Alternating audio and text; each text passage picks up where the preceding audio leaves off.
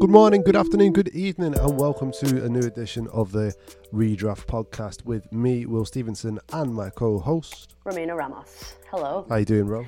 I'm good. I'm tired, but I am happy. I've got a full heart today, and I'm very happy to be here. Yeah, me too. Tell the people, why are we so happy? Why are we so overjoyed on this lovely Sunday evening? We had our inaugural, our very, very first workshop for the CIC, The Doors Open, last night. We gathered the three guys with a group of people, and we produced some lovely bits of art, some lovely zines about all sorts of things. And yeah, it was a really good turnout. It was a great workshop. And yeah, I've got a really full heart today. I don't know why I wasn't expecting, but I guess as your first one, you don't know what turnout you're going to have. You don't know if people are going to be perceptive of it. But it turns out the people of Bolton are very perceptive to a lovely bit of creativeness. During the rail strikes as well, beautiful. We had a couple of people travel as well, and yeah, it was a really wonderful event. So thank you to everyone that comes down. More to come on the CIC front as we carry on, and you can go and see the highlights of the night on our Instagram at The Doors Open CIC. You can. In other news, I'm heading over to a secret location in Manchester tonight to go and host the poetry at Persons Unknown Festival, which I'm really excited about. Sort of co-created by Tonka Bell, a stalwart of the Manchester poetry scene. So not quite sure what to expect, but I'm excited about it nonetheless. Yeah, that should be an interesting and a great evening all the same. Absolutely. Yeah, I'll update you next week on how the squat poetry goes. I'm excited. But moving on, we've got an amazing guest for you this week. Our first mainstream international guest. We had Naz on as a bonus special, but we've got an international guest on as the main event this week, which is exciting. Yeah. Mr. Sonny Drake, who is a dramatist, a podcaster, a writer, the creator of Climate Change and Other Small Talk, a new podcast drama, along with a whole host of plays that have been critically lauded from Canada and beyond. And it was a really fascinating chat on all fronts. Yeah. I wasn't quite sure what to expect going in. Yeah, me too. You know, we wasn't really familiar with Sonny and his work. We were passed Sonny on from our pals at Poetry to Your Ears, which was fantastic. But what a fascinating guy! What a great chat! I really loved the section where he talks about his clusters of work. I won't say too much for the listener, but yeah, it's a fascinating chat and a really interesting way to look at what we do as creatives. You know, all the sorts of odd jobs and bits and bobs that we have to do in this industry. Yeah, it's a really, really great chat. I really enjoyed chatting to Sonny. Absolutely. Tiny bit of housekeeping. Next Sunday, the 21st, is the next version of Switchblade, headlined by the aforementioned Tonka Bell. Free or donation tickets available via Switchblade Society on Instagram, Eventbrite, Facebook, all the usual places. Yeah, we've got that a couple of days after that on the Tuesday 23rd of May. We've got a banging lineup, lots of new faces coming through. And again, free tickets are available on Eventbrite and on Nata Bolton's social media pages as well. Wonderful. So we will leave you in the very capable hands of Mr. Sonny Drake. See you on the other side.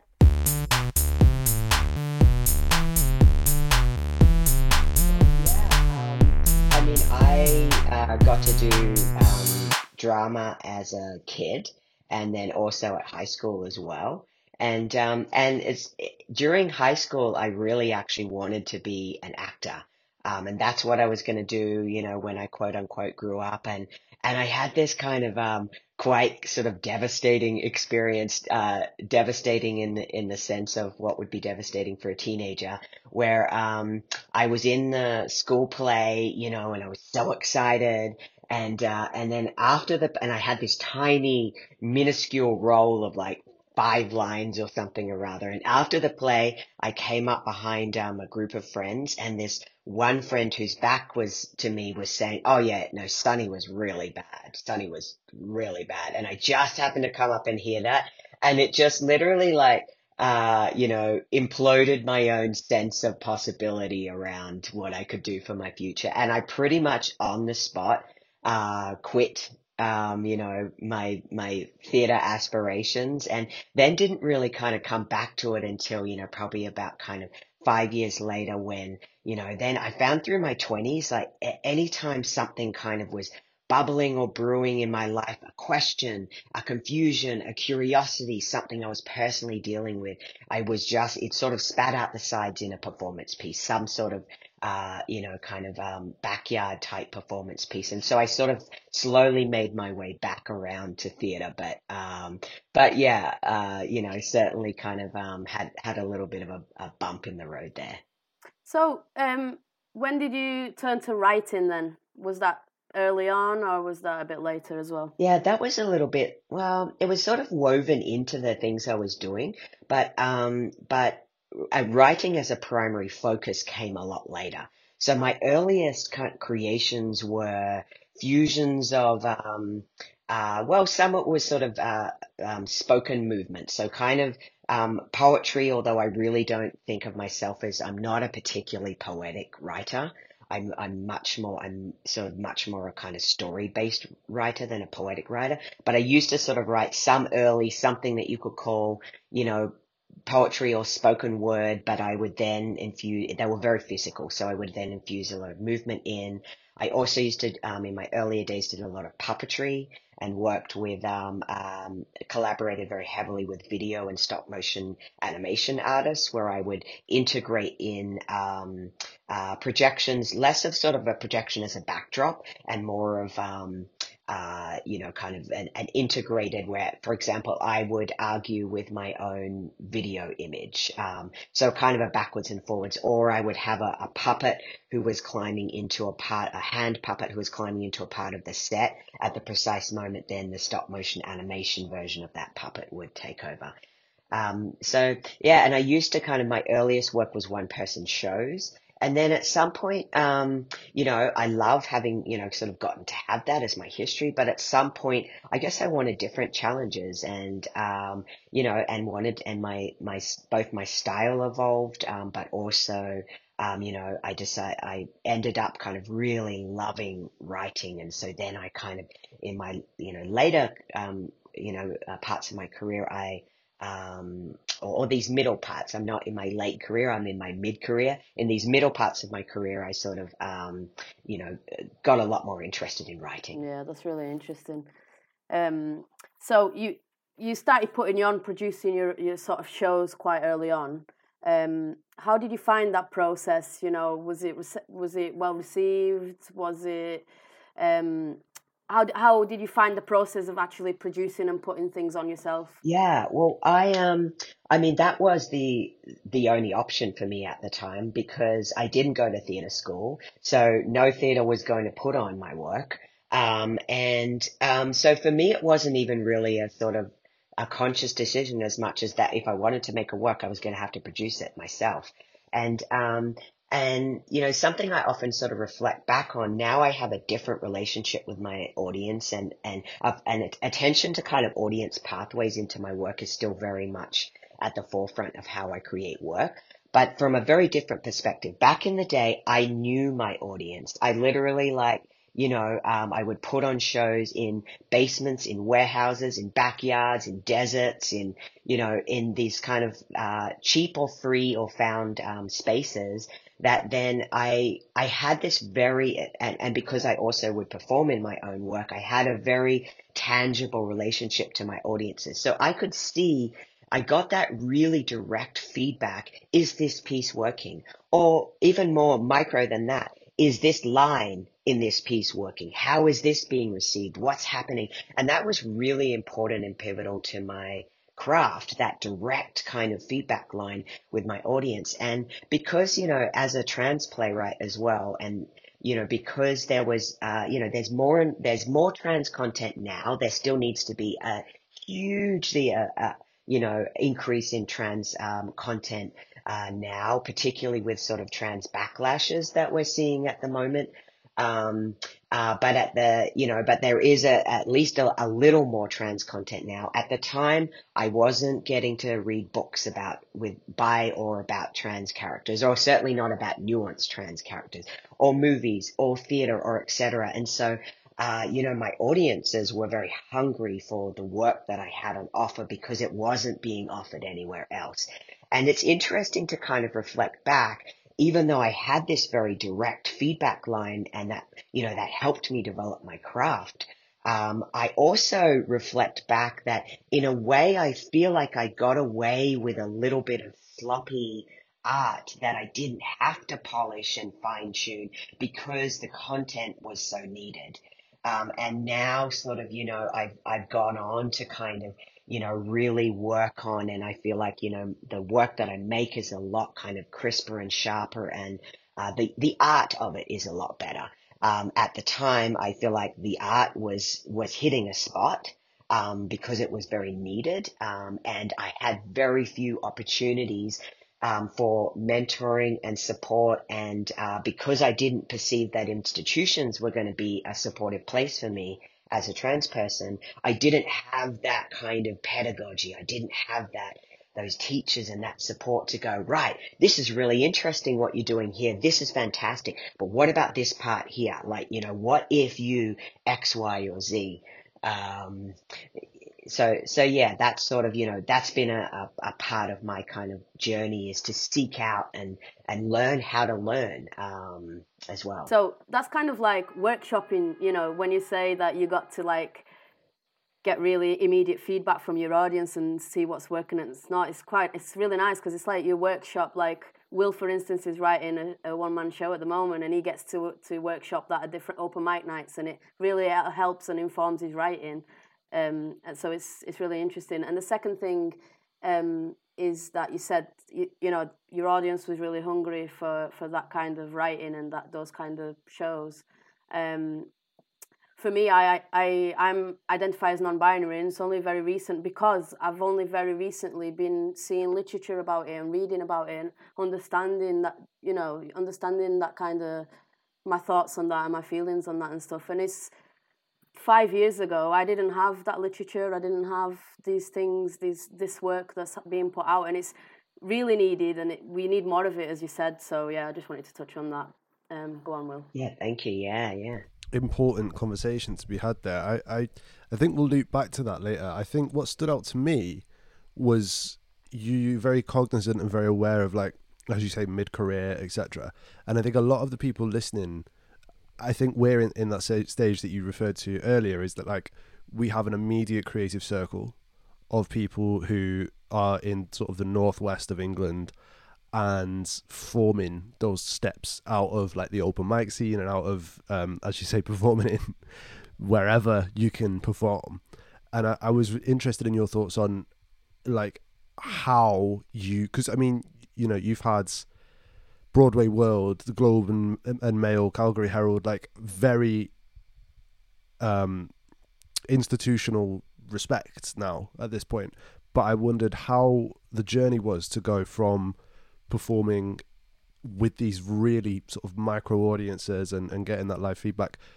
And how did you, do you think, was there a particular phase or stage of your career where you were like, okay, I can see that I'm sort of climbing the ladder, so to speak, and how that impacted on your practice? Yeah. Well, I mean, I think for a starters to say that I'm really glad that I had that, that whole sort of what I can consider like my early sort of development period. I'm really glad that I wasn't doing work with institutions during that period, because I feel like that enabled me, so I guess my first sort of thing is, looking back, I wish I had just kind of chilled a little bit on the fact that I wasn't getting institutional support, because actually I'm glad that I had the opportunity to develop my own voice and my own style away from sort of the established, theater professionals and theater industry kind of going, having their sort of say on, well, that's not dramaturgically sound, or that's not really how we do it in theater, or, I feel like I didn't really sort of, I didn't know what is a quote unquote well-made play. What's the like, I didn't sort of, because I didn't know any of those things, I just made stuff up for a really long time. And even though I'm really grateful now to have access to kind of this institutional support and have access to, peers, etc. I also feel like I came to that at a time when I'd also carved out a kind of a unique style and a way that I like to, both a process, but also a style of work. But at some point I certainly was like, you know what, I want institutional support. But I had then at that point built up enough of a body of work that then the work started speaking for itself. But I'm glad if I had gotten that attention from institutions earlier, one, I think they may have written me off as like, what's this kind of, what's this work? But then I had a body of work, I had a style, I had a something that then institutions started to respond to. It wasn't, it was still like, I had to do an enormous amount of work. I mean, theater and creative industries really and truly are an endurance feat in dealing with rejection, and I like to kind of tell, emerging artists and other folks I work with, remind them how many no's I deal with on a daily basis, even though now from the outside, it's like my peers or my mentees kind of see, oh, you got this and now so-and-so's producing that. And now the Stratford Festival, like the biggest theater in Canada, is producing your work. Like, it seems like now I'm sort of in this whole, like everyone's just constantly saying, yes, let's support your work, But it's like, it's on a daily basis dealing with, oh, no, that work's not quite a right match for us, or not even a no, just not hearing back. I'm constantly approaching kind of, folks who I literally never even hear back from, never even have a response from, and just kind of like, not personalizing that. I mean, I've sat on a lot of theater juries, and when you've sat in a room with 10 creative professionals and you've all seen the exact same show, and 3 of them are like, that was mind blowing, that was so great, I loved that, I was hanging on every moment. And then 2 people are like, that's an hour and a half I will never get back of my life. It's like, you kind of start to see how subjective it all is. And so, yeah, it's been a lot of work, and, I can share at some point if you like the kind of the work of going from self-producing to, institutional support. But I for one am sort of, I'm grateful for my early days where I, got to try some stuff out before the big kind of gatekeepers and power brokers were seeing the work. It's really interesting. I definitely think it's something, as you said, endurance test. Like a lot of people, I think, are so disheartened by the years, especially as like working class people, the idea that you sort of aren't able to access these spaces can be really off-putting, but it's finding the joy and the purpose in the work. And what I've sort of noticed while perusing some of your stuff is that there is a joy and there is a focus, and there is always, or at least from in my perspective, there always seems to be like a message that's associated with the work as well. I want to talk about Jimmy Does Dating, the online sketch, and it's like it's a trailer for a theatre production which has been and gone, but obviously the online version remains perpetually there. I wanted to talk about it as a trans person. To what extent do you think that played into the creation of the writing of the piece itself? And obviously you're in that, and yeah, could you talk about that experience with developing that? What a fun question. I haven't thought about Jimmy Does Dating in such a long time. So Amazing. yeah, so I mean, so that was a 1-person show called No Strings Attached. That then I kind of went, okay, instead of sort of doing a trailer that's like because it's so hard to translate live theater into trailers. So kind of when instead of doing like a regular trailer, I wanted to actually create something that would stand alone.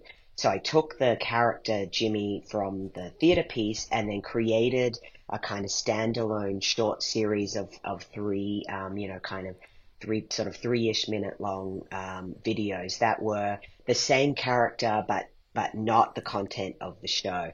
And it's interesting, I haven't really reflected back on this actually. Thank you for this question, because now I do a lot of what I'm calling constellations. My work in the last couple of years is starting to gravitate towards constellations of work around a single premise or a theme. So rather than sort of creating a theater piece or a play, and then, touring it or producing it a bunch, and then leaving it there, I'm tending to kind of create different creations in different mediums around this single theme. So for example, so that was, I guess, probably my earliest example of that, where it was a theater piece, but then it was also this short web series that had a life of its own. So that web series, got presented by the San Francisco Trans Film Festival and by Inside Out, which is Canada's largest LGBTQ plus festival. So it had its whole own life away from the theater piece. And now, so for example, with Climate Change and Other Small Talk, this podcast that I have just released, that's the sort of podcast creation, but then I'm going to have a second climate creation that is around similar themes, but in a very different format and medium. And the idea then with these constellations, or also as a third example of that, being Childish. So Childish is a verbatim piece where I spoke with over 40 kids about life and love and climate change and mental health, like basically anything kids wanted to talk with me about, we discussed. And then I have adult actors speaking kids' exact words. And so that's the premise, is adults speaking kids' exact words, not pretending to be kids, but being fully adult and seeing, does that change how we listen to kids if we have adults speaking these words rather than kids? So that's the kind of single premise, but then the series of the constellation of creations around that premise. There is a web series that's on my website as well. There was a digital production, and now in early next year, the live theater production will launch. And each of those parts of the constellation, it's not just an adaptation. Like, it's not just a web series adaptation versus a live adaptation. There's slightly different content and a very different use of form in each of those. So the web series, for example, is very, very snappy, very quick scenes. It's designed for an online audience who are used to kind of, scrolling on Instagram or TikTok or wherever. They're used to these short sound bites. So it's created with a very different kind of tempo. And it's different content versus the live version, because I have audiences in a theater where we get to kind of have a slightly longer kind of conversation and attention span. There's different content, but also a very different trajectory. And also kids at some point during the piece arrive, in the piece as well. So we break the verbatim format. So it's sort of like these constellations then around a single premise or theme. And that's interesting. I hadn't actually considered that Jimmy Does Dating that was 2016 was actually my earliest iteration of a constellation. Wow, that's really fascinating. I think it's something we've talked before about this idea of diversifying and finding different ways to look at the same, I was going to say problem, but theme, I guess. I've really enjoyed it, and the transparency of the process as well seems to be something quite important to you. Like, I know a lot of the scripts are available online and things like that. Does that feel like you're being quite bare and open with yourself as a creative? I mean, I guess, for me, access has always been an important part of my process, just kind of looking at, okay, who do I want to engage in the pieces, and what are the different ways that different groups of people can actually, what are the pathways in for the work, and so I know, for example, some folks with neurodiverse brains, relate better to being able to first, like, have a bit of a heads up, first kind of read a transcript or a script, or get a bit of a better sense of what the process might be before being able to engage directly into the work. So yeah, just kind of for me thinking, paying attention to thinking about who do I want to experience this work? Where are they? Where do they hang out? Where's a comfortable space for them? Often my audiences, I love my theater going audiences. I also have, a lot of my work has been aimed at non-theater going audiences, at people that may have only ever seen one or two plays in their life that they got dragged along to at school and hated because it wasn't either the content or the kind of form that resonated with them. So, some of my work, for example, even after I started being able to access institutions and theaters to produce my work in, I still sometimes chose to tour, for example, my one-person shows outside of theater spaces. So I've done a lot of touring, and I would tour with my own theater lighting equipment so that I could, I would be able to kind of protect the production quality. I toured my own, projection, lighting, and sometimes even sound equipment as well. And so, I've done shows in youth centers, in town halls, in spaces, that, like I said, that was kind of my earlier practice, was because I only had access to those spaces. But then in, somewhere in the middle, I was sort of like, okay, well, a lot of my audiences, don't hear about the show at the theater, or don't feel comfortable in the theater, or don't want to go in the theater, but they absolutely will go to a space that they're already showing up to, a space that they already feel ownership over. So yeah, that's been and for me also, that was a learning process in figuring out, well, what type of spaces, because I still had to have a lot of parameters to protect the quality of my work. For example, I learned very early on, my space does not fit within bars or cabaret spaces. I love work in bars and cabaret spaces that are made for that type of space. That's not my type of work. I need a more focused audience, a quieter audience. It doesn't really work in my pieces to have sort of, loud kind of background things going on. So, so learning like how to kind of, take care of my audiences and bring my audiences in, but also how to take care of the art. What are the right contexts to put my work into? There's been a really big discussion over here over the past few weeks and months about theatre etiquette and the way in which we enter into other people's creative spaces. You might have heard about, there was a show is not the right word, performance of The Bodyguard, the musical, in the city where we live, Manchester, and there was audiences getting up and singing along to because it's a jukebox musical, and singing along and having to be removed from the theatre. And it's really interesting that you've sort of predicted that almost to a degree and gone, it doesn't work in a traditional theatre space, or it doesn't work in a pub. And being aware of where your audience is at, I think is really a good quality for any creative to have. But especially, you seem to inhabit many different hats: producer, writer, director. Do you feel like you're putting on a different hat when you're choosing a space rather than when you're writing the content? Oh, that's an interesting question. Yeah, well, I mean, for me, I'm an artist that from the beginning, well, actually, I don't know that I always used to be like this, but now, in the last kind of chunk of time, from the beginning of my piece, I am always allowing the producer in me and the artist in me to have a conversation from the very early stages. I'm not an artist that sort of goes, allow me to just free reign of my artistic thing. Let me just create what I want to create, because my art form itself is being in conversation with people.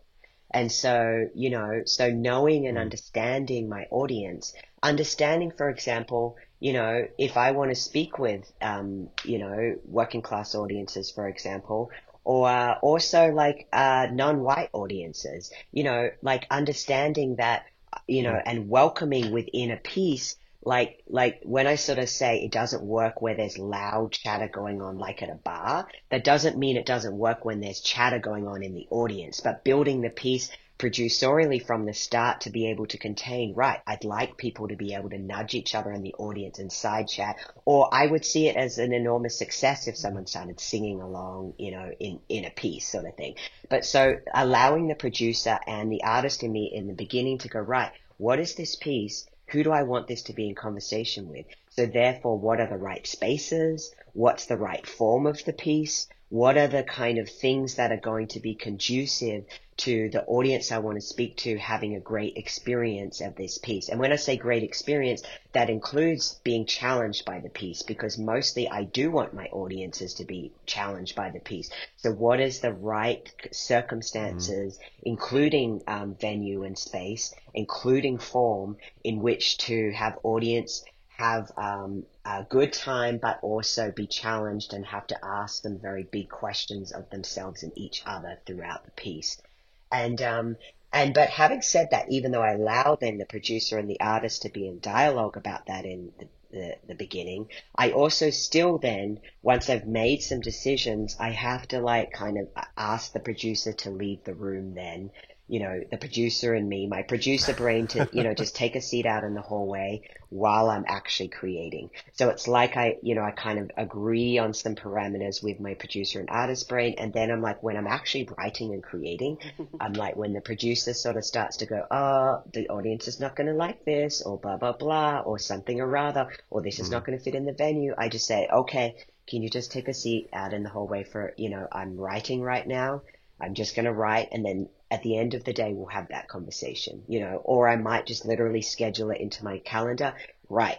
This question is coming up for me. Do I need to rethink the venue? Do I need to rethink the form or something? But right now I'm creating, so kind of still being able to,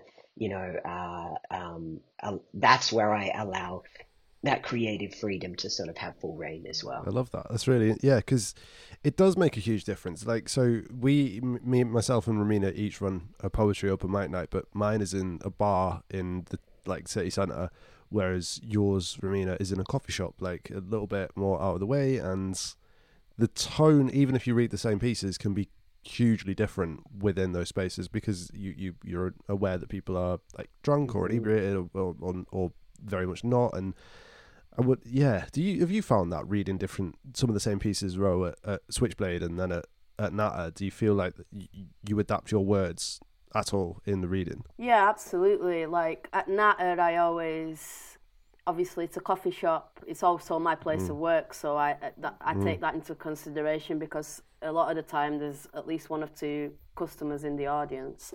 So yeah, I keep it light at Natter. It's early in the evening as well. So I like to keep it light, family friendly. But somewhere like Switchblade, I probably will have a beer or two if I come down. It's in the basement of a bar, of a pub. It's a different vibe. So when I go down there, for some reason I always do a little bit like deeper and darker, because physically we're in a deeper and darker place. I think maybe I've not sat there and had that. I've just answered that question now. I've never thought of it before. I think I do it subconsciously, but yeah, absolutely plays into it. That's fascinating, isn't it? It's really, and that's part of the conversations that I think this medium unlocks by having that longer form discussion. Interesting. So let's get on to one of the main reasons that we wanted to talk to you, which is climate change and other small talk. I love the name for a start. Yes. Just very, very clever. Tell us about the process of working on such a huge concept. You work with creative teams from around the world, from your native Canada, Mauritius, Chile, India, Australia, Nigeria. How did that come about, and did it feel like a momentous task? Yeah. Thank you for asking. I mean, it's sort of similar to a lot of my pieces now, where I'm really interested in how to kind of get the form of the work to say something already about the content.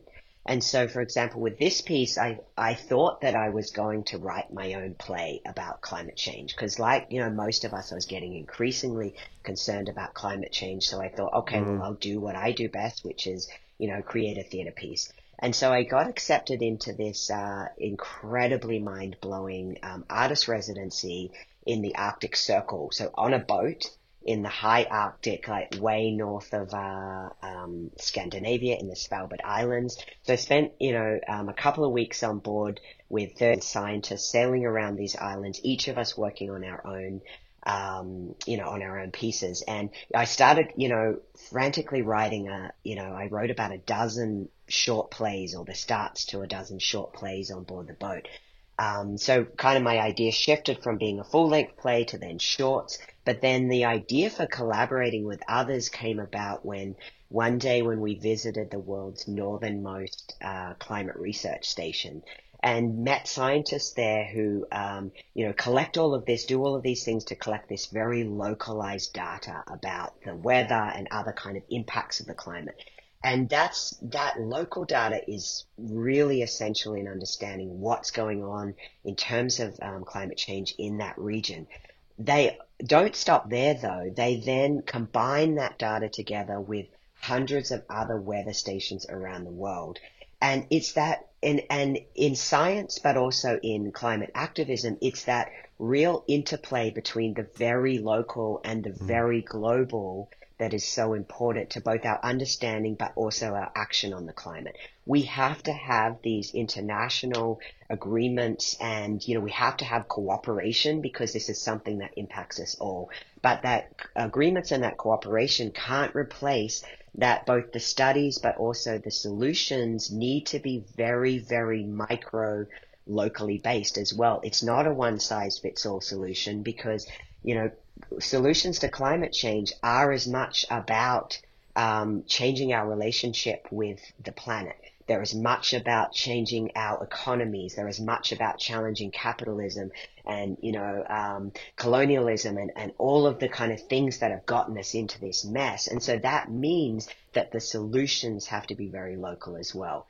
So I thought, okay, well, why not reflect that in this piece of art, do that with theater artists as well. Instead of me writing this one or these many narratives, collaborate with these teams of artists around the world who have each written their own very locally specific something that answers locally specific questions or asks locally specific questions, and then pulling that together into this global podcast. So that's sort of, how the idea came about, and we ended up with then, and it's 9 full creative teams. It's locally based actors, playwrights, directors, sound designers, but then with some kind of central coordination also from my team. We have, a central audio producer and, impact producer and lead producer as well that are kind of supporting all of these groups and pulling it together into this global podcast. Yeah, truly, it's such a huge task to take on, and it sounds like something that would be logistically quite difficult to oversee, and just in terms of time zones for one, and all of this. So how did you go about finding and recruiting the voices that you wanted to be a part of this, and how did you make sure that they mirrored, your tone and message? Well, the kind of the criteria that I'd set out for who I wanted to collaborate with was firstly, it was really important in the series that I cut some general style parameters, which was that I wanted these pieces to either be somewhere in the satire or humor or comedy or absurdity or one of these genres that would kind of help us get in sideways, help audiences access a difficult topic sideways. Because I noticed for myself, even despite working on a climate piece, I get overwhelmed by, when the latest study comes in or, we're in such a dire situation that sometimes I've just started, flicking past the news article. It's overwhelming. So I wanted something that, that people, that particularly, folks who are working hard, so working class folks, for example, at the end of a really long work day could come home and actually enjoy listening to, rather than it being another thing to stress about and worry about. I wanted people to be able to look forward to and enjoy listening to these audio dramas that, yes, ask really difficult questions and delve into really difficult and quite scary things, but that do it in a way that is like fun and entertaining as well. So that was the kind of first criteria that the playwrights had to have. You know, there are a lot of playwrights who are fantastic at writing very serious stuff. I really particularly wanted to look for folks who could write to serious themes, but within these kind of genres. And secondly, really embedding climate justice into the selection of playwrights. So it's no surprise that on the climate stage, both in terms of solutions, in terms of decision making, but also in terms of who is impacted the most by climate change and with the least amount of resources to deal with it, it's all the same groups of people who are impacted, disproportionately by everything else, who have less, decision-making power in other arrays. So it's Black, Indigenous, people of color, working class, trans folks. It's people who have less power within the rest of our society who also are feeling the brunts first. And I mean, every single person on this planet is and will be impacted by climate change. It's certain groups of people who are impacted earlier, more severely, with less resources to deal with it and less decision-making power. And also it's these same groups of people then who are dealing with the impacts of climate change, who also have the smarts and the wisdom and the solutions and the lived experience that can help everyone else, figure out what are the best solutions to climate change as well. So, of our 9 playwrights, I know you have different terminology in the UK. In Canada, we would say BIPOC, Black, Indigenous, and people of color. So 7 of 9 playwrights are racialized playwrights. Also just an attention to kind of, other areas, like I mentioned, working class folks, trans and queer folks as well. So that was sort of another kind of, I wanted playwrights from communities who were, most impacted by climate change. And then also a kind of focus as well in, we have 4 of these, theater teams in Canada, because that's sort of where I'm based and where I could get a lot of access to the resources. Of the 5 international partners, 4 are in the Global South. So again, sort of really looking at communities who are disproportionately impacted. So, our teams in Nigeria, in Mauritius, in Chile, and in India. And then the actual logistical, I worked with a theater agent. I mean, I drew on a lot of my own networks and relationships as well, and then also worked with a theater agent with that criteria to go, okay, who should I be in conversation with about partnering on this? Yeah, it's really exciting, and I can't wait for the rest of the episodes to be making their way out. It's a weekly format, and they're quite bite-sized, aren't they? 20 minutes or so. Yeah. At what point was the decision taken to say this is a 20-minute podcast, and I'm assuming the rest of them are going to follow that same structure? Yeah. So again, that was for me about kind of going, okay, who do I want to engage and how? And it was sort of going, okay, I'm interested in people who it might be a lot to ask them to kind of sit through a 60 to 90 minute, a theater going audience is very used to a 60 to 90 minute format, but, non-theater audiences are not necessarily. So again, I kind of wanted to make these, bite-sized things that you could listen to when you're tired at the end of a long day of work. Little snapshots in, and also in particular, I wanted them to be of a length that you could program other things to happen around these short episodes. So, for example, we've also got this listening party guide that we've put out that's encouraging folks to host their own listening parties. So one format of that could be like a book club, but the podcast version. So, people organizing in their own living room or a community space, okay, we're going to all listen together to one episode, but then have a discussion around it. So it felt like if we were asking them to listen to a 90-minute thing, that makes it a very long sort of something. So it's like, people can then listen to a 20-minute episode or listen to 2 episodes and then have a really lively discussion around it that sort of then builds in this, what I wanted to happen with the work, which is I want people to not just listen to it. I want people to be in conversation with each other. I want, and then ultimately I want people to take action around it. So that's also where, we've worked with an impact producer, to kind of channel people into action. For those not in the know, can you just give us a little bit more information about an impact producer? Because that sounds like a fascinating job role and part of the process. Yeah, and that's actually like a lot of people in theatre over here don't know what that role is either. It's a role more common in the documentary film world.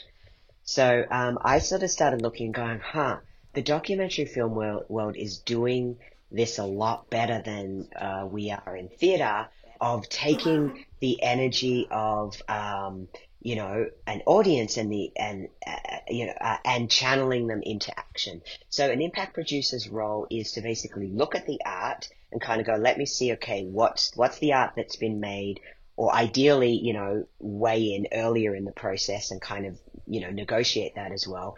And how can we channel, what are the actions that an audience could take? So it's like, and I noticed really early, at some point in my theatre practice, it's like my work has always been political. It's always been about things that I'm interested in and changes that I would like to see happen in, my communities around me. And what I noticed though was I was creating this work that when it was doing a good job, it was, the audience was having this experience and feeling moved or feeling outraged or feeling, a new, like a sort of a shift in an opening in worldview, or something was happening. And then we just sort of send the audience out of the theater or out of whatever space it's in and off into their everyday life. And I don't know, who knows what happened, but it felt like a waste of sort of that energy of the audience to just send them off and hope that they did something with that energy. So an impact producer for example, with this project has kind of then, very tangible, like what are the campaigns or what are the ways that audience members could get involved, either through signing petitions, through joining local chapters or groups, climate groups, through donating money, through shifting their own behavior, or, insisting that government shifts policy, or, those type of things. So really kind of going, and that was also very freeing for me as an artist as well, because it meant that because I knew there was going to be somebody or some people to, like, these connections to climate movements, to catch people's energy and channel them into action, it meant that I didn't have to get the blueprint for the problem, the actions, the call to action into the art itself. I could focus on just in the art, creating a compelling story with compelling characters, dealing with questions that I didn't have to try to get a solution into the art. I just got to create a sort of experience for the audience that then I could trust that on the other end of that experience, there would be someone to catch them and go, here's now really what you can do. I haven't heard of that role here, but maybe obviously we're not, for me, I'm not that involved in documentaries or films. So it's really interesting though, because like, as you say, you can just concentrate on the art and creating and writing the compelling story.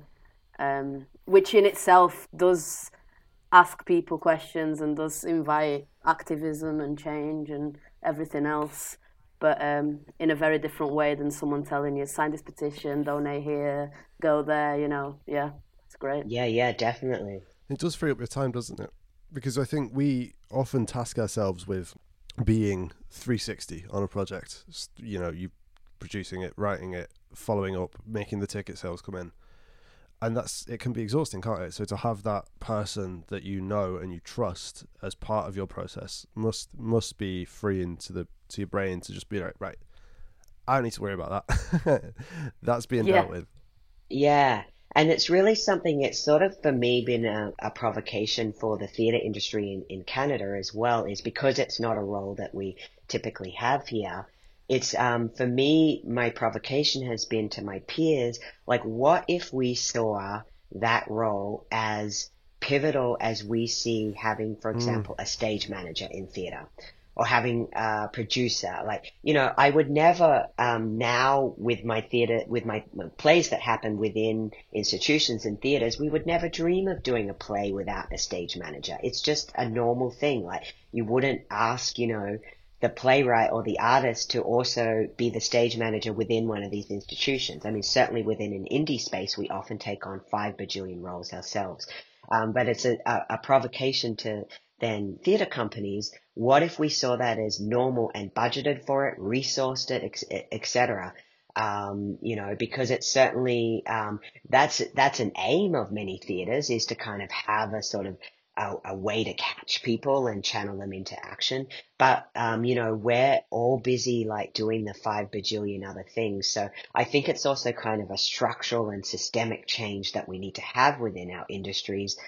Because it is really hard to do that when you're under resourced and don't have that team member or that person whose, role that is within theatre. So, I'm really sort of hoping that, our industry will kind of adopt that as a norm. To what extent do you see yourself as an activist? I mean, I do first and foremost, I see myself as an artist that makes very political work. And, I guess I see myself as an activist in the way that I aspire for my work to have activist outcomes. But I also know that activism is a very skilled, role. I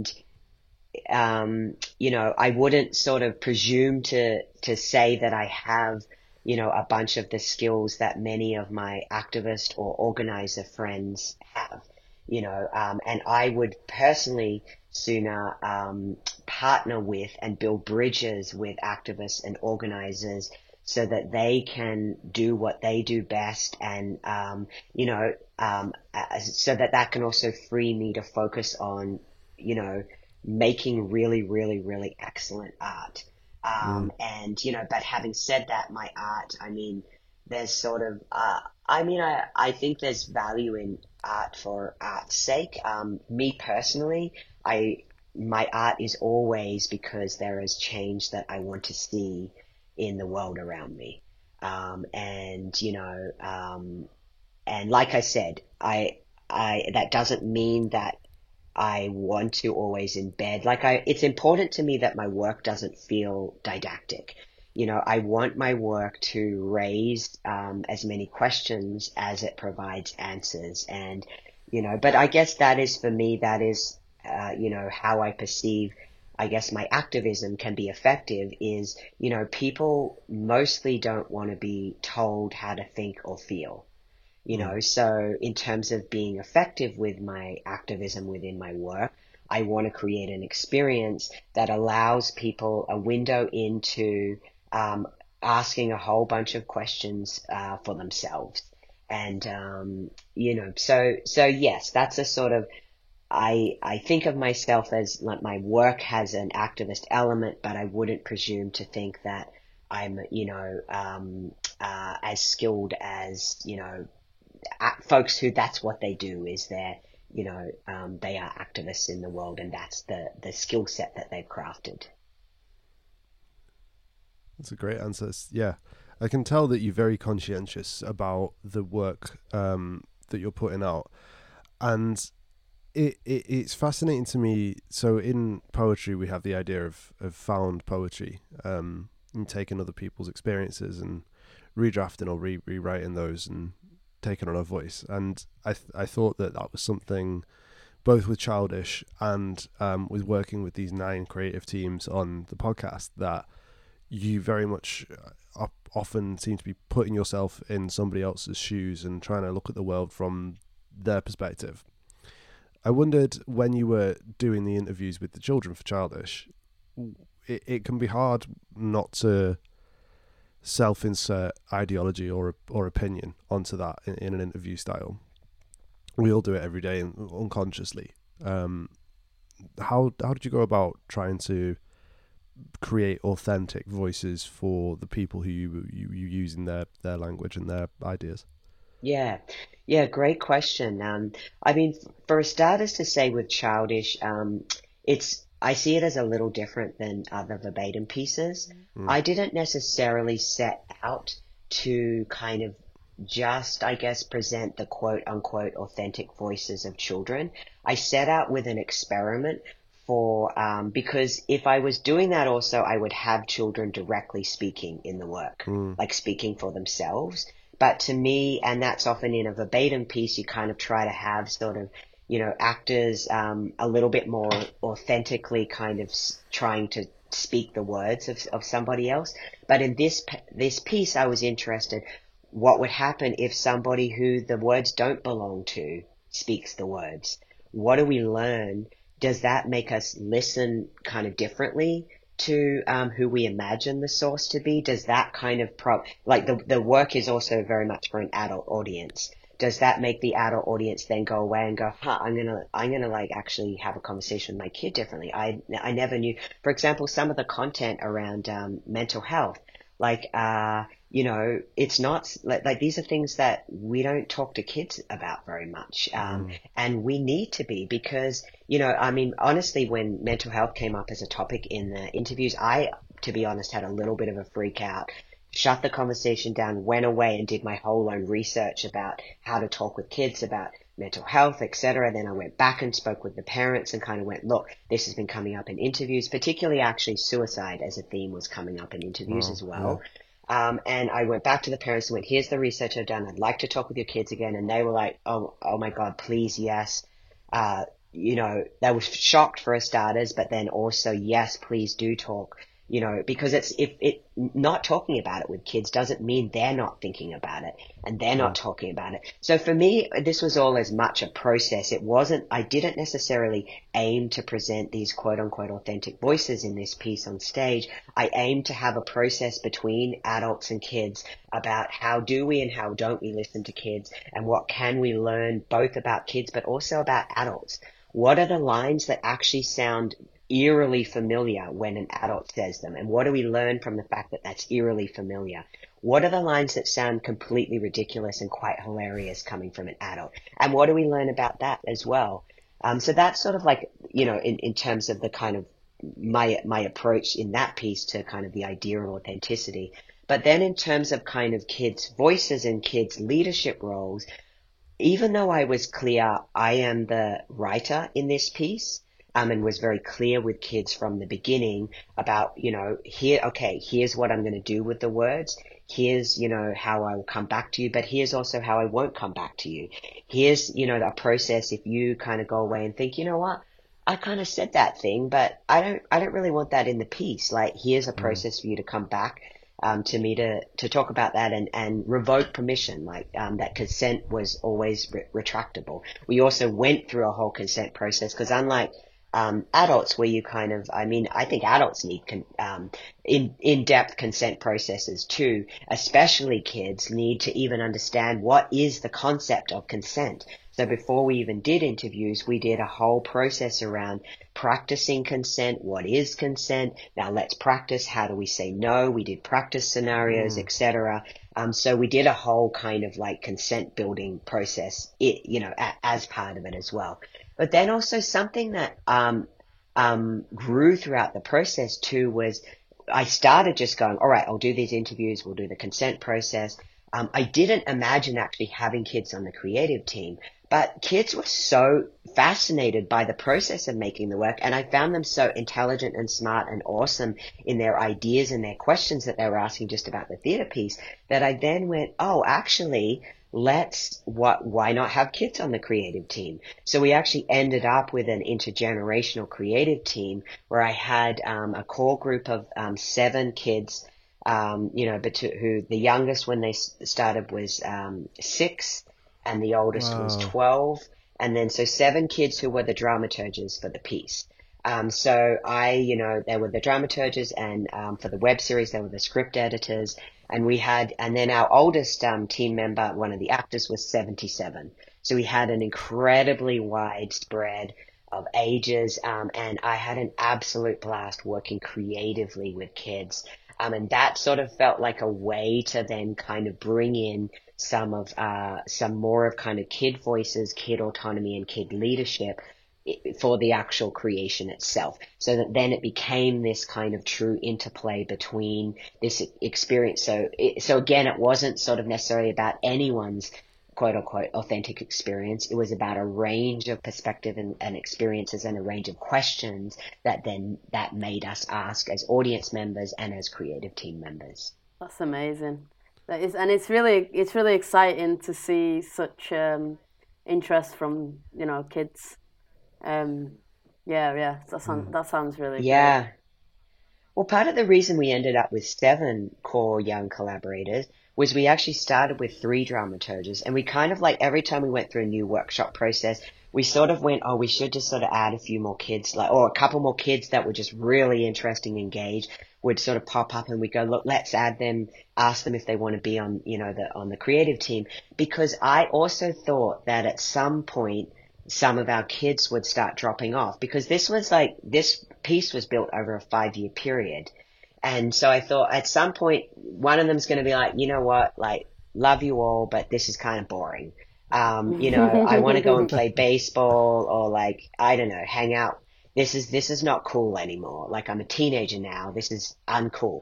And I thought that kids would kind of like drop off. But not one of our core kids has dropped out of the process. And in fact, we get messages, from parents going, my kid wants to know when's the next like stage of the process. Like, they are really invested in this work and this piece and all the different iterations. And it's, our policy was to nobody ever gets ages out of the process. Kids move on to different types of leadership roles. So now actually almost all of the kids are now teenagers. My approach is in the verbatim content, only lines, that like I will only integrate actual text in that was spoken by, by a kid, 12 or under.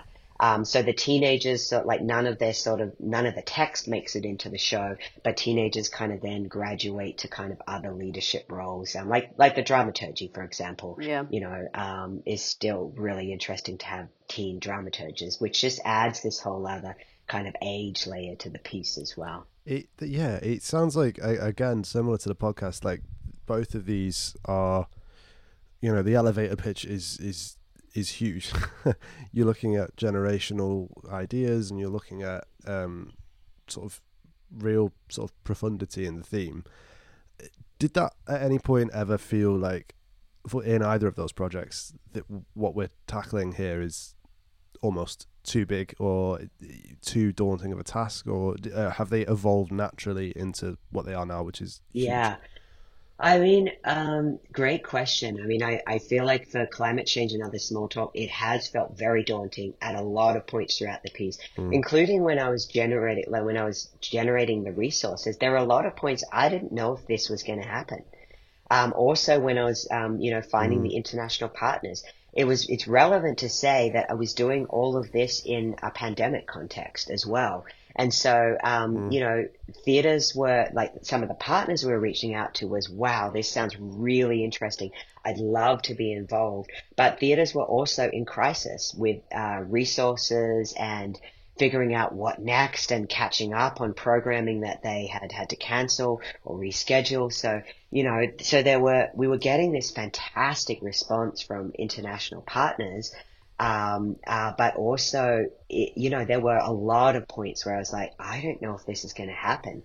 And, and that was a little daunting, because also at that point, I put a lot of my own time and energy into pieces. And I don't know about you two, but I've got some pieces that are sitting on the shelf, that haven't sort of made it to the stage or made it to, their format. And that's really quite heartbreaking when you pour all of this energy and time in, and when I really believe in a project and think a project needs to happen, and when it doesn't. So, and that increasingly that happens less and less the more I go on. It happened more in my earlier stages where I was hustling for the resources and whatever. And now I'm more tending to have more of a, success rate with pulling the piece off. But this was, the Climate Change and Other Small Talk was my larger scale work to date. Over 100 artists around the world have worked on this. There was definitely points where I was like, I don't think this is going to happen. Is this going to happen? And, it was daunting. But also, I think that's where at different points in our careers, we kind of, we need to ask ourselves, like, what is the right amount of stretch for me? And for example, that project, Climate Change and Other Small Talk, would not have been the right amount of stretch for me 6 or 7 years ago. I don't think I would have been able to pull that off.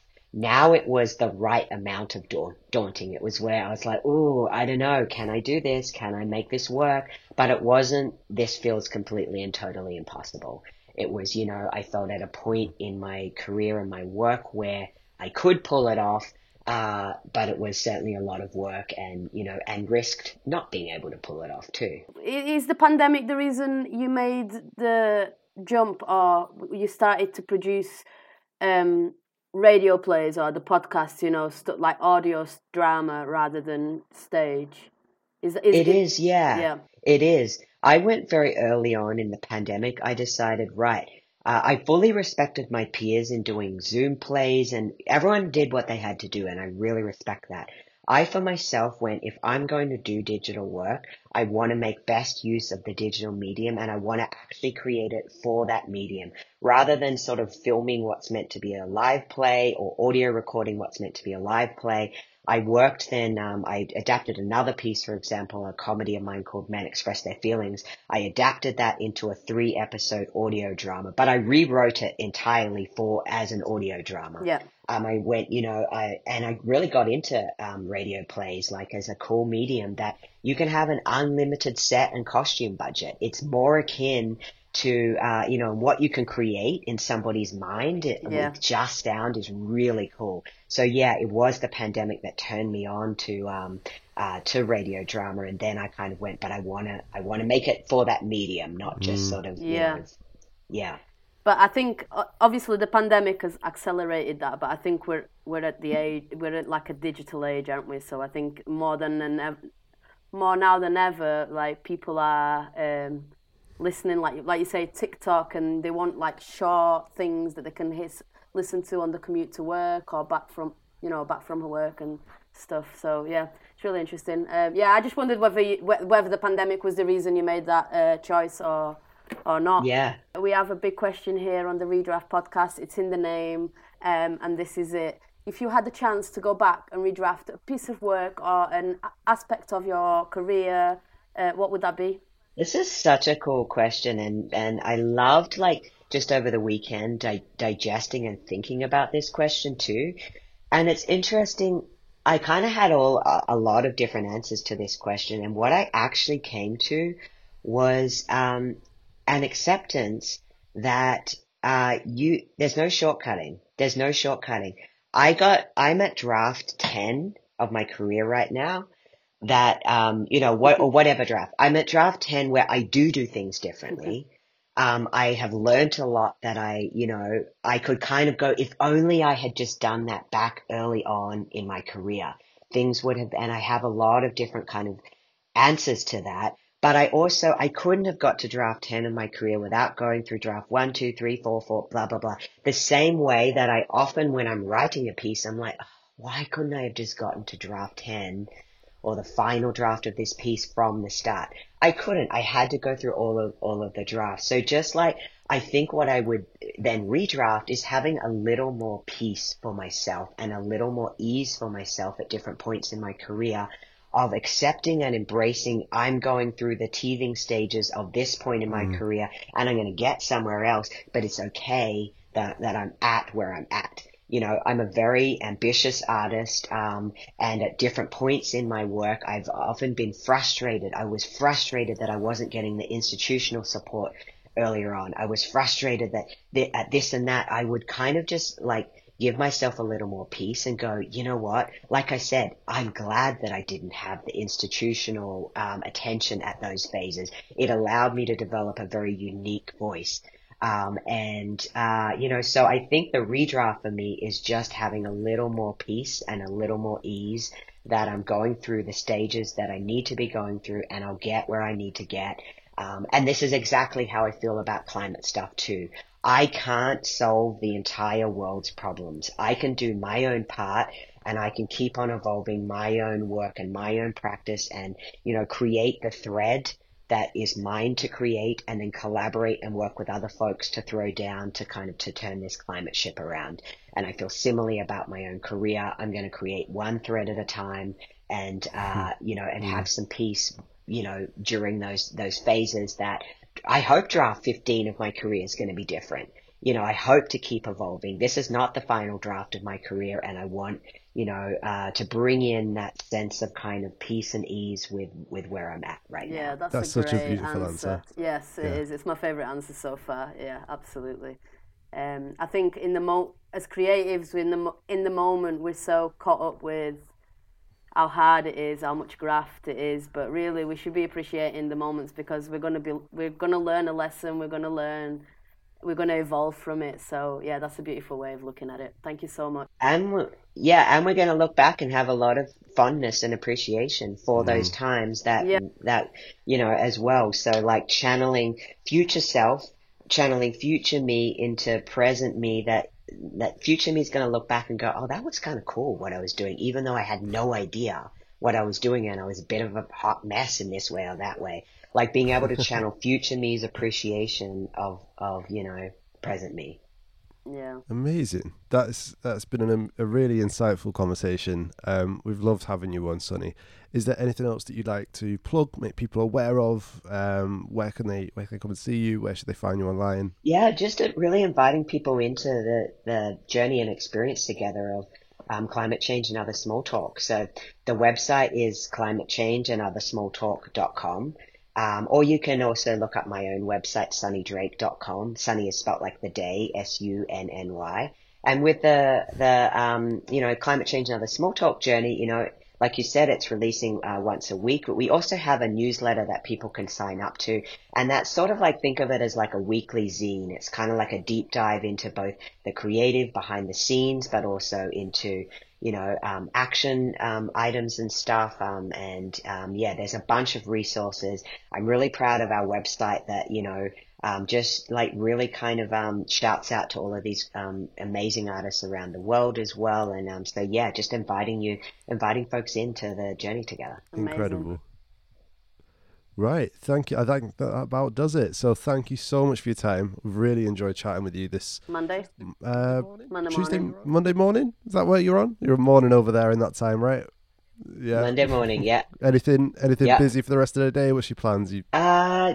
Keeping on with the podcast, like, you know, the episodes are all done, but like, you know, all of the kind of promo and all that side of thing. But huge thank you to you both. What an interesting podcast you have, and great questions, and really lovely to chat with you both. So thank you so much. Thanks Amazing. for coming on. Thank you. We'll see you again. Awesome. Okay, take Cheers, care. Sonny. Bye. All the best. Thank you.